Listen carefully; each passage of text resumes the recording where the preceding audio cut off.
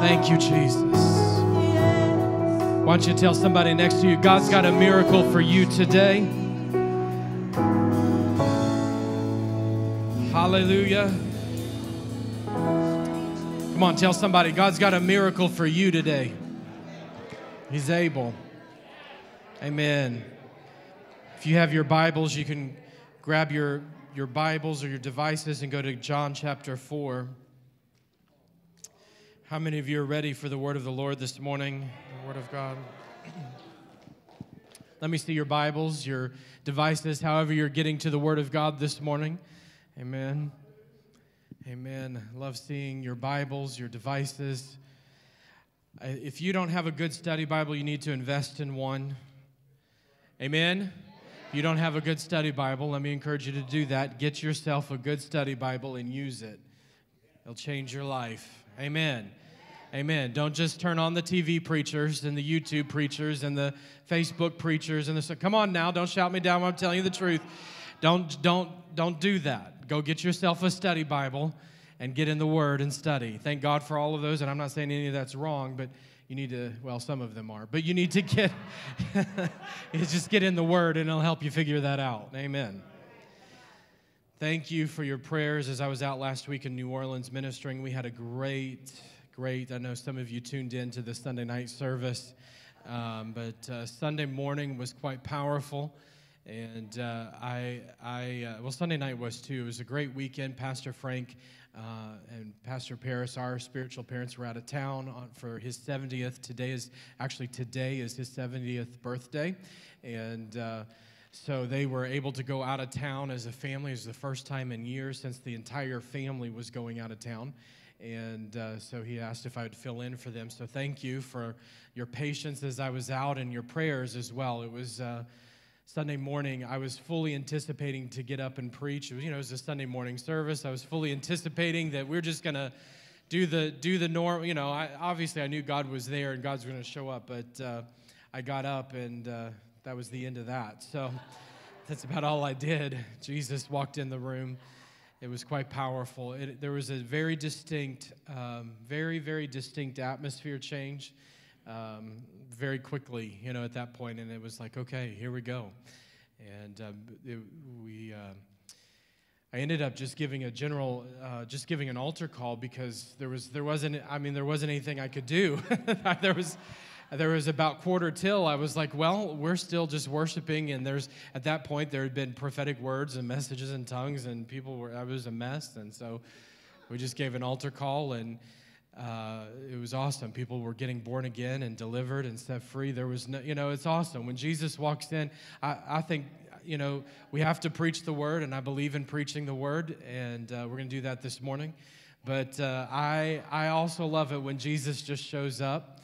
And he does the preaching himself, and it was awesome. And Sunday night was the same way. It was a great service. I don't know if you could see it on the camera, but it was quite messy. And the sanctuary's dark, so it's hard to see sometimes on the cameras as whole sections are falling all over themselves, and so it gets a little messy. But anyway, awesome. John chapter 4, we're going to start a series today on the miracles of Jesus, which I'm really excited about. We started it a couple weeks ago when we started with his first miracle, which was the wedding at Cana, turning water into wine. But we're going to take a look at his second miracle today. We pick that up in John chapter 4 and verse 43. It says, "After the 2 days, he departed from there and went to Galilee. For Jesus himself testified that a prophet has no honor in his own country.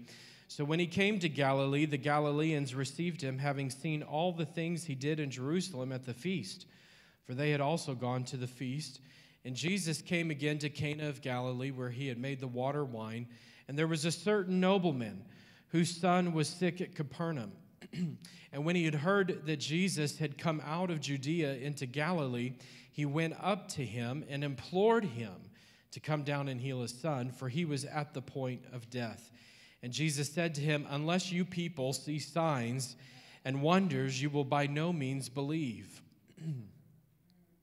The nobleman said to him, Sir, come down before my child dies. And Jesus said to him, Go your way, your son lives. So the man believed the word that Jesus spoke to him, and he went his way. And he was now going down, and as he was now going down, his servants met him and told him, saying, "Your son lives." And he inquired of them the hour when he got better, and they said to him, "Yesterday at the 7th hour, the fever left him." It's about 1 o'clock in the afternoon. And the father knew that it was at the same hour in which Jesus said to him, "Your son lives." And he himself believed, and his whole household. This again is the second sign Jesus did when he had come out of Judea into Galilee. I want to encourage you today, before I jump into the message, I want to encourage you today that if you're believing for your household, if you're believing for salvation in your household, I want you to tune in to this word this morning, and I believe that God is going to stir faith in your heart, expectation in your heart for a miracle in your family. As a matter of fact, and I just remembered this. I can't believe I'm just thinking of this, but I got a testimony this week, actually, just about this very thing. Carol, come on up here. I'm going to put Carol on the spot.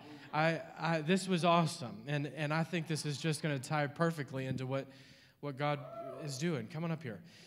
She sent me this testimony, and I think this is just super powerful. I'm sorry, I'm putting you on the spot. I didn't even ask you if I could do this.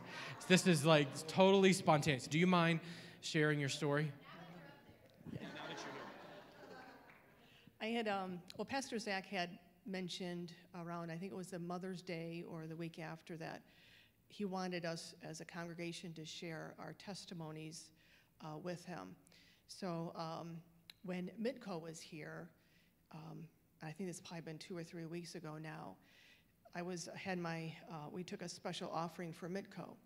And Pastor Zach, as we were getting ready to take the offering, mentioned about a mom who on Mother's Day had been praying that she would receive a call from her son. And Pastor Zach said he felt like as we were sowing our seeds that Mother's Day, that God would do something. And this mom sent a testimony to Pastor Zach that she took hold of that by faith and planted her seed, and her son actually did call her on Mother's Day. And so I had already written out my check for Mitko, what I thought I was supposed to give, and I had an impression for a different amount. And I'm thinking, well, I just wrote the check. Then I had the second impression again, so I voided the check, and I wrote another one. And as I listened to the words from Pastor Zach, and the precious mother that was willing to share of what she received by taking faith in that seed, I told the Lord, I'm taking hold of this because you're not a respecter of persons. What you did for one mother, you will do for another mother. So I rewrote the check and I asked for a double blessing. And I asked him to take every seed that I've planted. And seeds don't have to be financial. They can be time. They can be any type of resource you have. Whatever it is, it's his anyways. So I asked them to start coming out from underneath the dirt and that they would come out and bring life. Well, I hadn't heard from my son Alex in over a year and 3 months. I would text him and I would call him and he wouldn't reply, but I just kept leaving him messages about how much I loved him and how much the Lord loves him. And he is just, meant to do something great, and he will do great things. Well, when I sowed the seed, 3 days later, Alex texted me, and I had not heard from him for over a year and a half. A week later, he sent me a text saying, will you come pick me up in Painesville? I'd like to spend the day with you. That was last Saturday, so I got to spend the day with my son. Woo!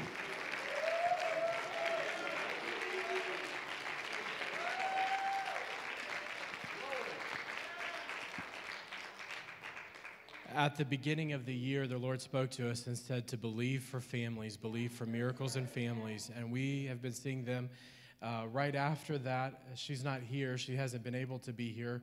But just quickly, Marlene Parks, she's online.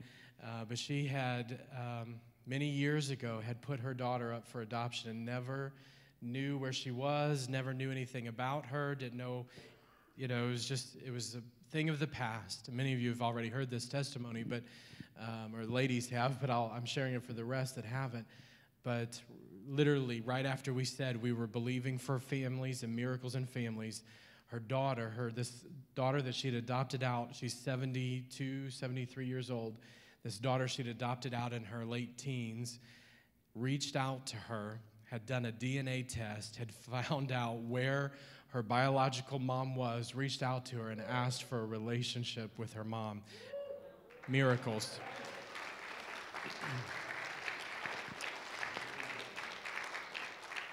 So I want to encourage you today, if you're believing for your family and lost family members or restoration in your family, please tune in to this word today. And everybody needs to as well, right? But so in John chapter 4, I want to kind of go verse by verse and talk about what Jesus is doing here and what's happening in our text today. So in John chapter 4, we're going to go back to verse 43. It says that 2 days he departed from there and went to Galilee. Jesus had been in Samaria. You'll remember the story of the Samaritan woman. I'm sure that Jesus had met her in the town of Sychar at the well. And he had sat down at the well, and his disciples had gone into town to get lunch. And the woman comes out, this woman of Samaria comes out, and Jesus says to her, the famous words, you don't just have one husband, the man you're living with now, you got 5 plus him, and, really ministers to her, and then says, if you'll drink of the water that I give, it will spring up in you an everlasting life. Remember the story. So that's where Jesus has been. As a result, by the way, of that woman's testimony, the whole town came out to hear the testimony of Jesus. They wanted to hear Jesus' words. And so they came out and they believed because this woman had brought them out. Jesus had spent 2 days there ministering as a result of the revival in Samaria and what was happening there. And so now he's leaving Samaria, the place where the whole town has acknowledged him. He's now leaving and heading out for Galilee.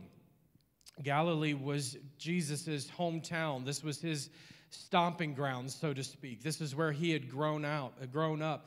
But he had left Samaria. The folks here in Samaria had even said, you could pick it up in just the previous verse. It says in verse 42, they said to the woman, now we believe not because of what you said, for we ourselves have heard him, and we know that this indeed is Christ, the Savior of the world. I mean, what a powerful statement.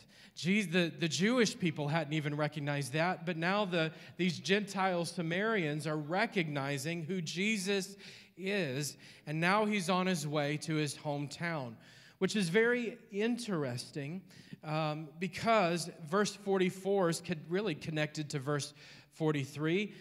Verse 43 says that he was leaving. 44 tells us that Jesus himself testified that a prophet has no honor in his home country. So where's he going? He's going to his hometown, the place where he has no honor. He's going to the place where people disrespect him, they've misunderstood him, and all they want is signs and wonders. Can you imagine, just in your own humanity, leaving a city where everyone loves you? The whole town has come out to hear you preach, to hear you minister, to hear your story, and now you're leaving to go to a town that you will not be received. People will reject you. They don't know who you really are. And ultimately, it's what got him killed. John 1:11, of course, already sets the stage for this. It says, he came to his own, and his own did not receive him. He went to the place where they didn't understand him. Maybe you've felt that way before. Maybe you're here this morning, you're thinking, man, that people just don't get it. That's where Jesus was at. He intentionally went to the place where he was misunderstood.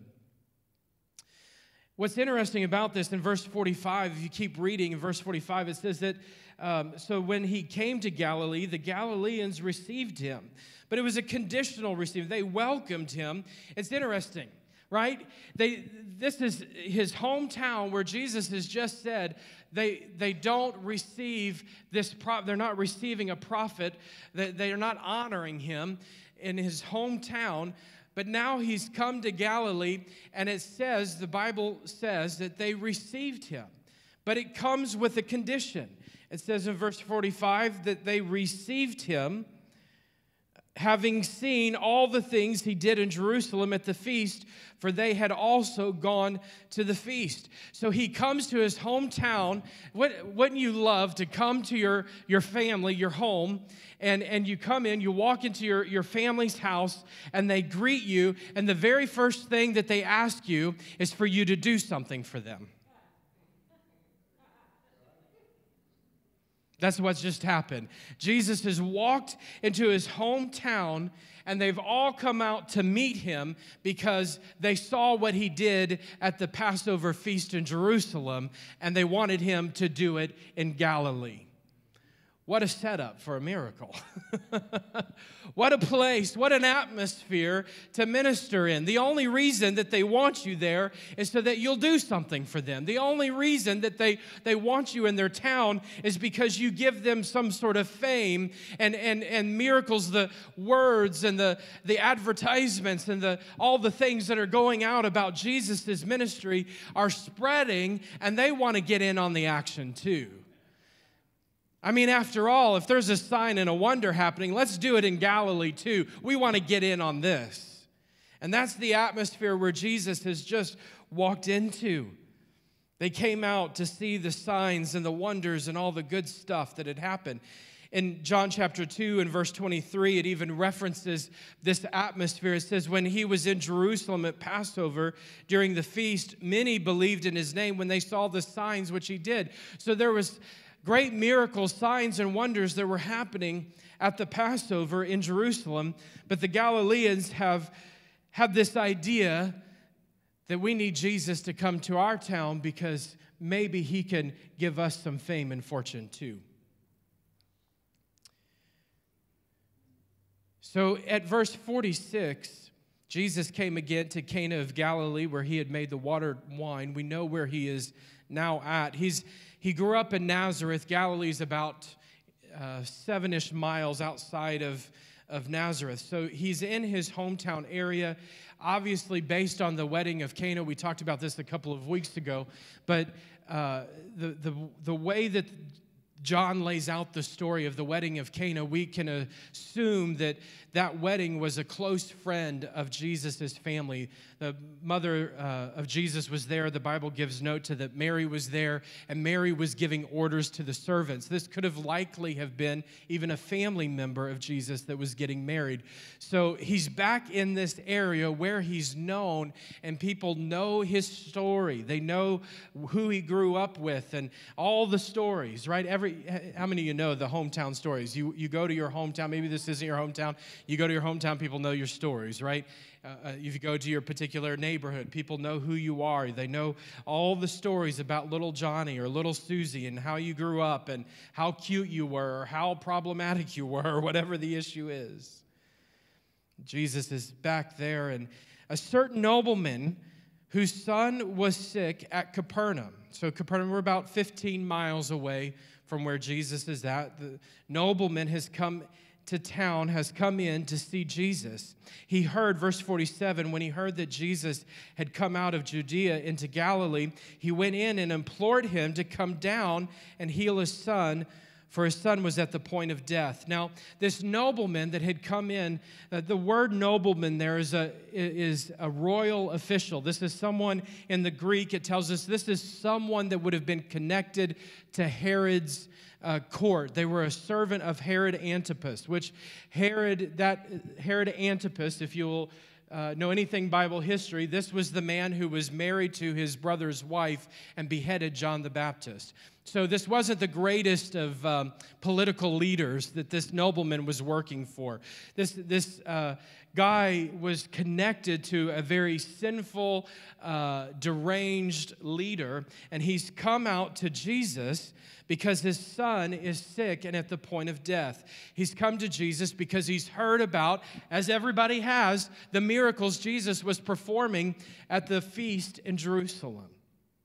The Passover feast had come together, and Jesus was working signs and wonders. We don't know all the specifics of what was happening there, but it was enough for word to spread throughout the region. And now Jesus was here, and the nobleman comes in to this scene, into the crowd that's gathered, and he asked Jesus, will you come and heal my son. Now, I don't know if you've ever dealt with any sickness or issues with your children, but I'm sure that this man was desperate to find a cure for his sick son. We don't know how old the son was. We don't know all the details, but we know that the son was desperately sick. He had some sort of fever, some sort of ailment that had resulted in a fever that was causing him to die. He was at the point of death. Dad was desperate. This nobleman couldn't spend any more money to get him healed. There was no doctor that could take care of him. The nobleman was desperate for a miracle. He was desperate for Jesus to do something for his son. He was wealthy, but the wealth couldn't fix it. He was influential, but the influence couldn't fix the illness. He needed Jesus to show up in the middle of his mess. I don't know about you, but maybe you've got a mess this morning. You need Jesus to show up in the middle of. Maybe it's your family. You need Jesus to show up in the middle of today. But I just as this man, if you could just maybe be bold enough to just dare to ask Jesus today for a miracle, I believe he's going to do something supernatural for you. Amen?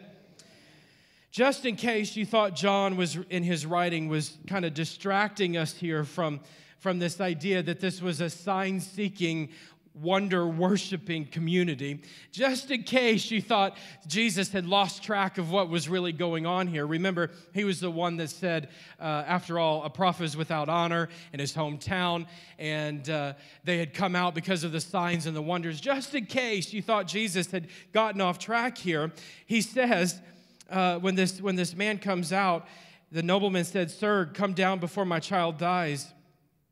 But before that, verse 48, Jesus said, "Unless you people see signs and wonders, you will by no means believe." So right in the middle of this man's desperation, right in the middle of the crowd that's gathered to see the miracles, the signs, the wonders, bring the fame here, Jesus. Jesus says, right in the middle, and he addresses not only the man, but he addresses the crowd and the entire region. "Unless you people see signs and wonders, you will by no means believe." What about you today? Where's your treasure?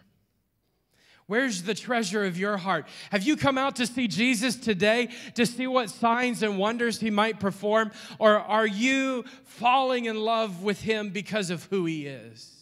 Are you amazed at him because he's just Jesus, the Savior of the world? Are you amazed because of his glory and his splendor and his grace and his mercy? Or is he still just a sign miracle worker for you? The official had come out and said, "Jesus, I have a health need. Can you fix it? Jesus, I have a problem. Can you fix it?" He didn't come to Jesus and say, "Jesus, I'm a sinner. Can you save me? Jesus, I'm broken in my inner man. Can you fix me? Jesus, can you give me power to live for you?" He came and asked for a sign and a wonder. But something that Jesus said to him awakened his heart. Something that Jesus spoke to him awakened something on the inside of him. And so Jesus said to him in verse 50, "Go your way, your son lives." Go your way, your son lives. And the Bible says, so the man believed the word that Jesus spoke to him, and he went his way. Somehow, somewhere, something that Jesus said in that moment, maybe it was the authority with which Jesus spoke. Maybe it was the Holy Spirit that was resonating on the words that when Jesus said, "Unless you people see signs and wonders, you will by no means believe." But whatever it was in that moment, maybe it was when Jesus said, "Go your way, your son lives." Maybe there was such authority in those words that it resonated within the man and awakened something in his heart. But he obeyed without question, and he went to see his son. He responded to the word of the Lord, and he believed, and he went. Sometimes you can't see what Jesus has already promised. Sometimes you're still on your way.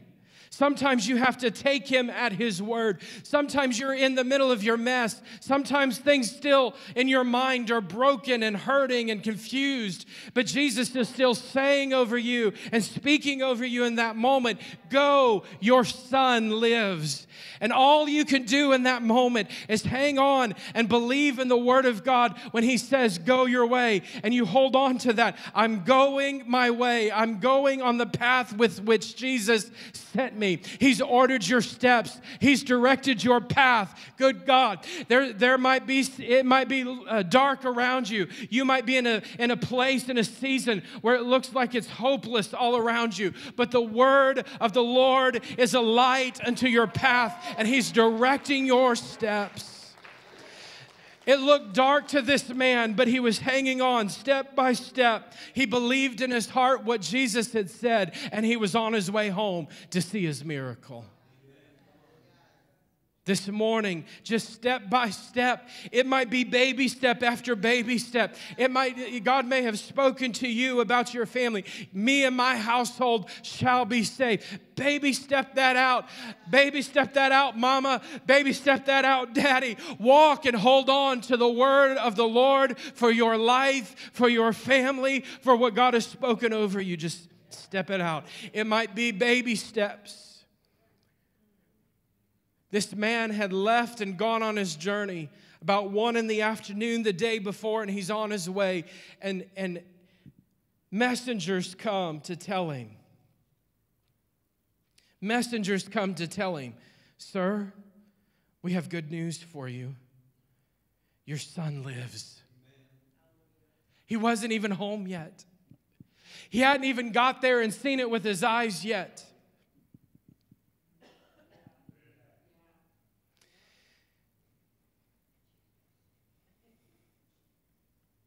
You might be in a place this morning, you haven't even seen it. You're on your way.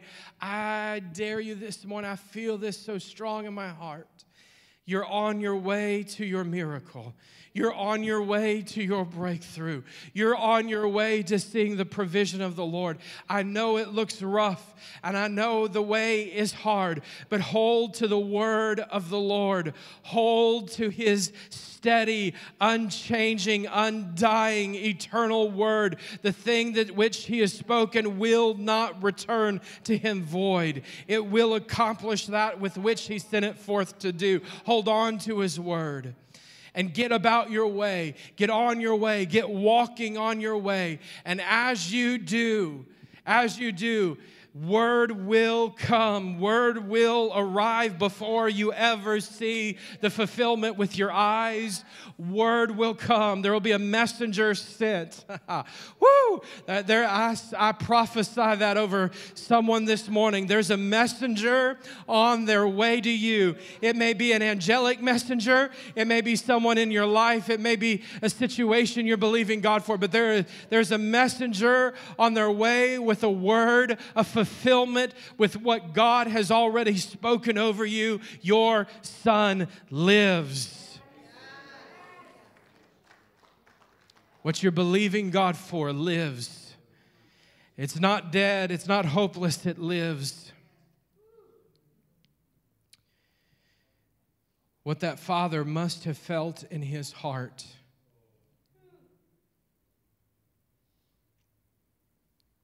What must have gone through his emotions when he heard that his son that he was expecting to bury, when the son that he was expecting to put into the ground, when the thing that he had, the hopelessness, when he heard, your son lives. My God. Whoo! What must have come over him? And he, in the Bible says that he began to reflect on when it was that Jesus said those things.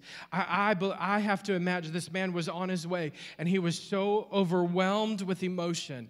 He was so overwhelmed with joy. He was so overwhelmed with all of the emotions that you could possibly feel in that moment. And he had to pause. He had to actually pause. The Bible takes note of this so specifically. I'd imagine that maybe even one of the servants was taken back a little bit by this man's need to actually process in the moment what was happening. I don't know if you've ever been there where you were just so overwhelmed, you actually had to say, let me just take a step back from that and think about what I just felt and what just happened and what I just heard. And I think maybe one of those servants took note of that to such a degree that somehow it made its way back to John. And when John was writing this gospel, he remembered that moment where that man got healed. And he remembered when that son got healed, and he remembered the servant telling him, wow, you should have been there when I told my master what happened. He had to step back, and he had to think for a moment about what had happened the day before. He had believed in the word of Jesus, and he reflected back on what Jesus had said. Sometimes we need to reflect back on what Jesus said. Sometimes when you're on that journey, on your way to a miracle, you need to keep in front of you what Jesus has said. Write it out. Put it before you. This is what Jesus has promised. And he's on his way. And news comes, and he remembers. It was the same hour. It was the same hour. What did he tell his family when he got home? You know, verse 53 says, and he himself believed and his whole household. What did he tell his family? I mean, they're there in his home. He was gone. He had gone to Galilee. Maybe he told them why he was leaving. Maybe he didn't tell them why he was leaving. But he left nonetheless. He wasn't there. But they were there. They were there when, if you could just picture this with me, the whole servants, the mama, all of them, all the people, all the household, they were all gathered around trying to care for the son who was dying with fever. They were all invested in this. But they're watching this son who's at the point of death. They don't know what's happening next. They don't know what's going to happen. They don't know where dad is gone. They just know the man, this son is dying. And in one moment, at 1 o'clock in the afternoon, one moment, one time, at 1 p.m., the clock strikes 1, and this boy who was dying changes. All of a sudden, instead of a fever and laying emaciated in a bed and weak and on the point of death, gets up out of the bed and starts walking around the house and starts rejoicing, starts doing his normal things. They don't know what's happened. They don't know the story. They just saw the son who was at the point of death now fully alive, fully healed. The servants come and they find the dad to tell the nobleman what has happened. This is what's happened. And he gets home, and I have to imagine the house was ecstatic, right? You know, I have to imagine that they were trying to figure out all that had happened and all that was going on. And the nobleman tells the story of how he had heard about a man named Jesus of Nazareth who was in Jerusalem doing signs and wonders, and miracles were happening. And he thought, if I can just go to this Jesus, maybe this Jesus will work a miracle for me. Maybe this Jesus will work a miracle for me. And so he goes out. So I went out to Galilee. I went out to find this Jesus, to see. And I asked him if he'd come with me. But he didn't come with me. He just said, go, your son lives. And something happened on the inside of me. Something happened here at our house. Something happened. Something transpired here at our house. My son, who was at the point of death, now lives. But there was something in me. You see, I was dead. I was dead. I was looking for a sign. I was looking for a wonder. But something happened in me when Jesus said, your son lives. I began to live. When Jesus said, your son lives, I began to live. And when he told the family the story, the Bible says they all believed. They all believed. So what keeps us from seeing the glory of Jesus? Here he is, displaying his glory. He's ministered to the crowds. He's preaching the message of salvation, but all the Galileans could hear is signs and wonders. Verse 44 tells us very plainly, Jesus answered the question, what keeps us from seeing his glory, in verse 44, when he says, Jesus himself testified that a prophet has no honor in his own country. These people were seeking signs and wonders, but they were missing his glory.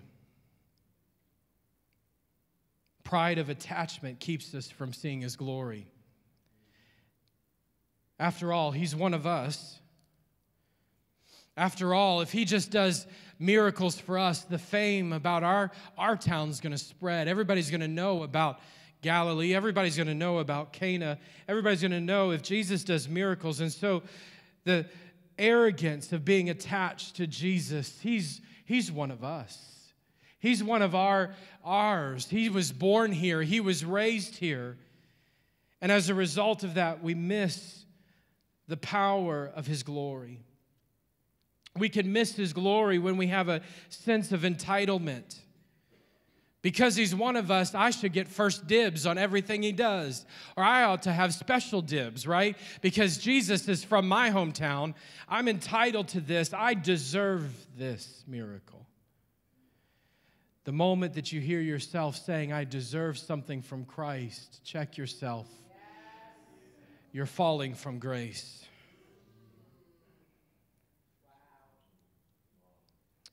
And verse 44 also tells us that he's without honor. We don't see his glory because we become over-familiar with him. He's one of us. We know Mary. We know Mary's story. We know Mary. And Jesus is just a carpenter after all. He's just an ordinary man. We become familiar with Jesus. We become too familiar with church, with Christianity, with the Bible. We become over-familiar, and it no longer has the power to shock and awe us. We're no longer in awe. We're no longer shocked by the reality of who Jesus is. We're no longer in wonder and awe and in amazement about the Christ, the conquering King, the risen Savior. We're no longer in wonder and awe. We just want to see another sign and wonder. When was the last time that Jesus amazed you? When's the last time that you just stood in awe and amazed? We used to sing that song, I stand in awe of you. When was the last time that you stood in awe of Jesus? Not because of what he's done, but because of who he is.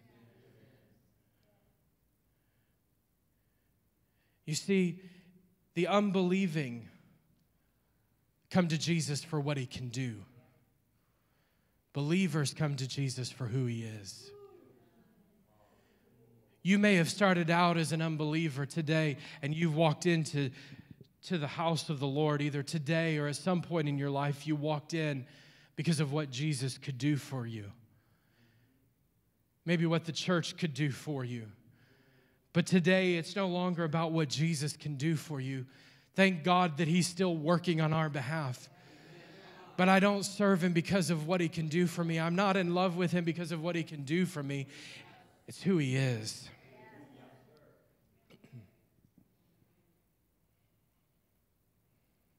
So when you begin to dive in and you look at the Jesus of John chapter 4, as John's writing, and you read this story and you begin to chew on this, and you dive into these scriptures, you see a Jesus who's full of grace. You see a Jesus who's full of grace. He intentionally came to a town. He intentionally went to a city that would not receive him. He intentionally came to the town that just wanted to see his signs and wonders. He came to a people that just wanted him to do something for them. He went anyway. He went for them, and he doesn't condemn them. He never condemned the man. He never condemned the crowd. He spoke truth over them, but he never condemned them. And he met them where they were at. He met them right where they were, right where this man was. He was broken and desperate for a miracle. He came for a sign and a wonder, but he left with a resurrection. He came for a sign and a wonder, and he left with an awakening. He came for a sign and a wonder, but he left believing in Jesus Christ. Why? Because Jesus met him where he was, and he offered him healing even in spite of it. Jesus healed the son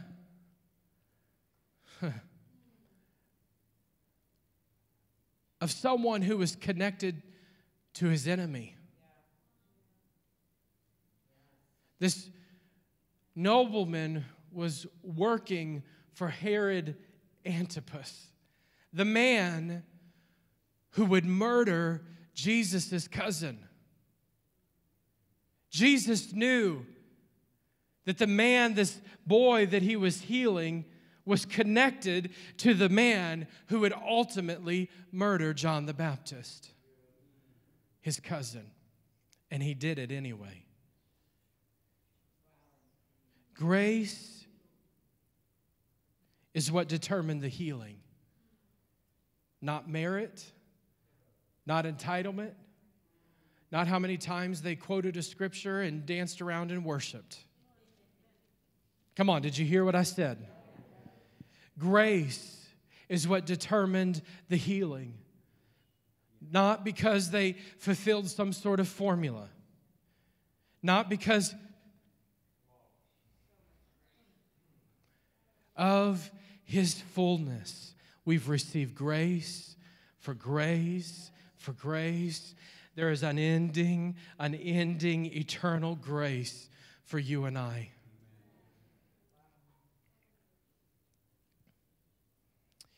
And if you look and you feast on this scripture, you'll see the power of Christ, the anointed one, the all-powerful one. This boy was dying from a fever, and with one word, go, he was healed. With one word. They were 15 miles away, but with Jesus, there is no spatial difference. With one word, that word was launched into that boy's body 15 miles away. It doesn't matter if it's 15 miles or 1,500 miles. When Jesus speaks, life happens, healing happens, restoration happens. And so we see the all-powerful one who is full of grace and mercy. Today, if you've come looking for a miracle or a sign and a wonder, I'm happy to tell you that Jesus is here and he's willing and he's able. But I can also tell you that there's so much more to who Jesus is than the signs, the wonders, and the miracles. He loves you with an everlasting love. So much so that he will lay his life down. He will go to a person that hates him, his enemy. He's come to you, enemy of Christ, and has laid his life down for you. He's offered himself for you. While we were yet enemies, Christ died for you and I. While we were still in opposition to Christ, he's come. He's come into this room today. He's walked into this room today for you. He's walked into this place today to tell you there's hope in the middle of your desperate situation. He's walked into this place today to tell you that there's hope in the middle of your life. He's the anchor of your soul. He's the anchor of your life. He'll hold you sure in the middle of life's storms. He's here today to tell you that there's grace for your situation. He sees you hurting. He sees you broken. He sees you in your night hour where you're crying yourself to sleep. He sees you where no one else sees you. He sees the hurting of your heart and the hurting aches and pains of your life. He sees you and he gives you grace. He extends grace for grace upon grace upon grace and brings healing to your heart and soul today. Yeah, that Jesus who was walking with that nobleman that day, he's here in this room. Why don't you stand with me? He's here in this room. He's here in this room today. He's walking. He came to church before you did. He came to church before you did, and he's here. He's been waiting for you. He's been waiting for you. My heart right now by the Spirit of the Lord is so impressed and so heavy. There's some in this room today. There are some in this room today that your heart is heavy. You're burdened, just like this dad was for his son. You're weighed down with the weight of the world. And even as I stand here today, I just sense the Spirit of the Lord stirring, compelling at your inner man, telling you that he loves you, telling you that he has grace for you, telling you that this grace will sustain you, telling you that his grace is sufficient for you in the place of your weakness, telling you that his grace will uphold you, telling you that his grace will deliver you, telling you that his grace will walk with you. And he's telling you about his power. He's telling you that he's able to sustain you. He's telling you that he's willing and he's able, that the same Jesus who holds all things in this universe together by the word of his power, the same Jesus is holding your life together by the word of his promise, the word of his power. Yeah, he's working on your behalf today. He's holding it all together for you. With every head bowed and eye closed, if you're here today, you're in this place today and you say, Pastor, before I leave, I need to make sure I have peace with God. I need to know this Jesus, not as a sign, wonder-working God. I need to know him as my Lord, as my Savior, as my friend before I leave today. If you're here and that's you, I want you to lift your hand in this place. Anyone here today, lift your hand high in Jesus' name. God bless you, God bless you, God bless you, God bless you, God bless you. Any others? I need to know before I leave today I have peace with God. God bless you. Others here this morning? A number of hands have gone up. Before we do anything else, we're going to receive communion together in a moment, but before we do anything else, I want to give those of you that just raised your hand a special opportunity. I want to give you a chance to pray and to make a decision. Today, I'm moving forward with Christ. Today, he's my Savior. He's my Lord. And so I'm going to ask you to take a bold step. I'm going to ask you to meet me down front. I want you to get out of your seat. Come on. Worship team's going to sing. I want you to come on. Come on. Come on. Come on. You raised your hand. You raised your hand, or maybe you didn't. You need to. Come on. Come on. I need Jesus in my life. Come on. Come on. I need to make peace with the Lord. Come on. Come on. Come on. Come on. Come on. Come to Jesus. Come to Jesus. Come to Jesus. Come to Jesus. I need Jesus. I need Jesus. I need Jesus. Holy God, to whom all praise is due. Let's sing it together. I stand in awe of you. I stand in awe of you. I stand in awe of you. Holy God, to whom all praise is due. I stand in awe of you. I want us all to pray together. If you're at this altar, I want you to pray with me. There's no magic in this prayer. It's just you talking to Jesus. You talking to Jesus. And we're going to just pray together right now, everyone out loud so you can hear yourself. Everyone out loud so you can hear yourself. Dear Jesus, I believe that you died for me. I believe that you rose again. Forgive me of all of my sins. Make me a new person in Christ. Thank you, Jesus. Now just praise Him. Come on, just thank Him right now. Now, I want you to listen. This is just the beginning of a journey. This isn't the ending. This is just the beginning. A couple things need to happen to help you grow in Christ. One, you need to be in church. You need to be in church every week. I know that's like countercultural these days, but be in church. Secondly, we have a lot of small groups here that will help you.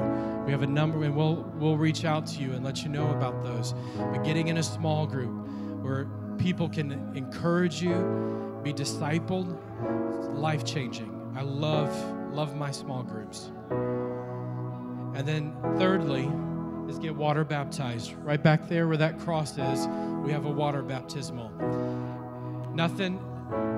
You're not saved because you get water baptized. You're saved because of Jesus. But when you get water baptized, you make a public statement. I am following Christ. I'm following Jesus. The old is gone. All that old life, the way I used to live, the old things, all done. Doesn't mean you're perfect. Amen. Doesn't mean you're perfect, but it means you're growing. Amen. Amen. So I'm going to ask you, right behind you are some folks. We're going to pray with you. I want you to just sit right here in the front row. If you came forward, just have a seat. We've got seats reserved for you. I want you to just sit right here in the front row. They're going to pray with you. We're going to take communion together as a family. Amen? So don't go back to your seat. Just have a seat right there in the front rows. Jesus. I'm going to ask our ushers who are serving communion to come forward. We're going to receive communion together this morning.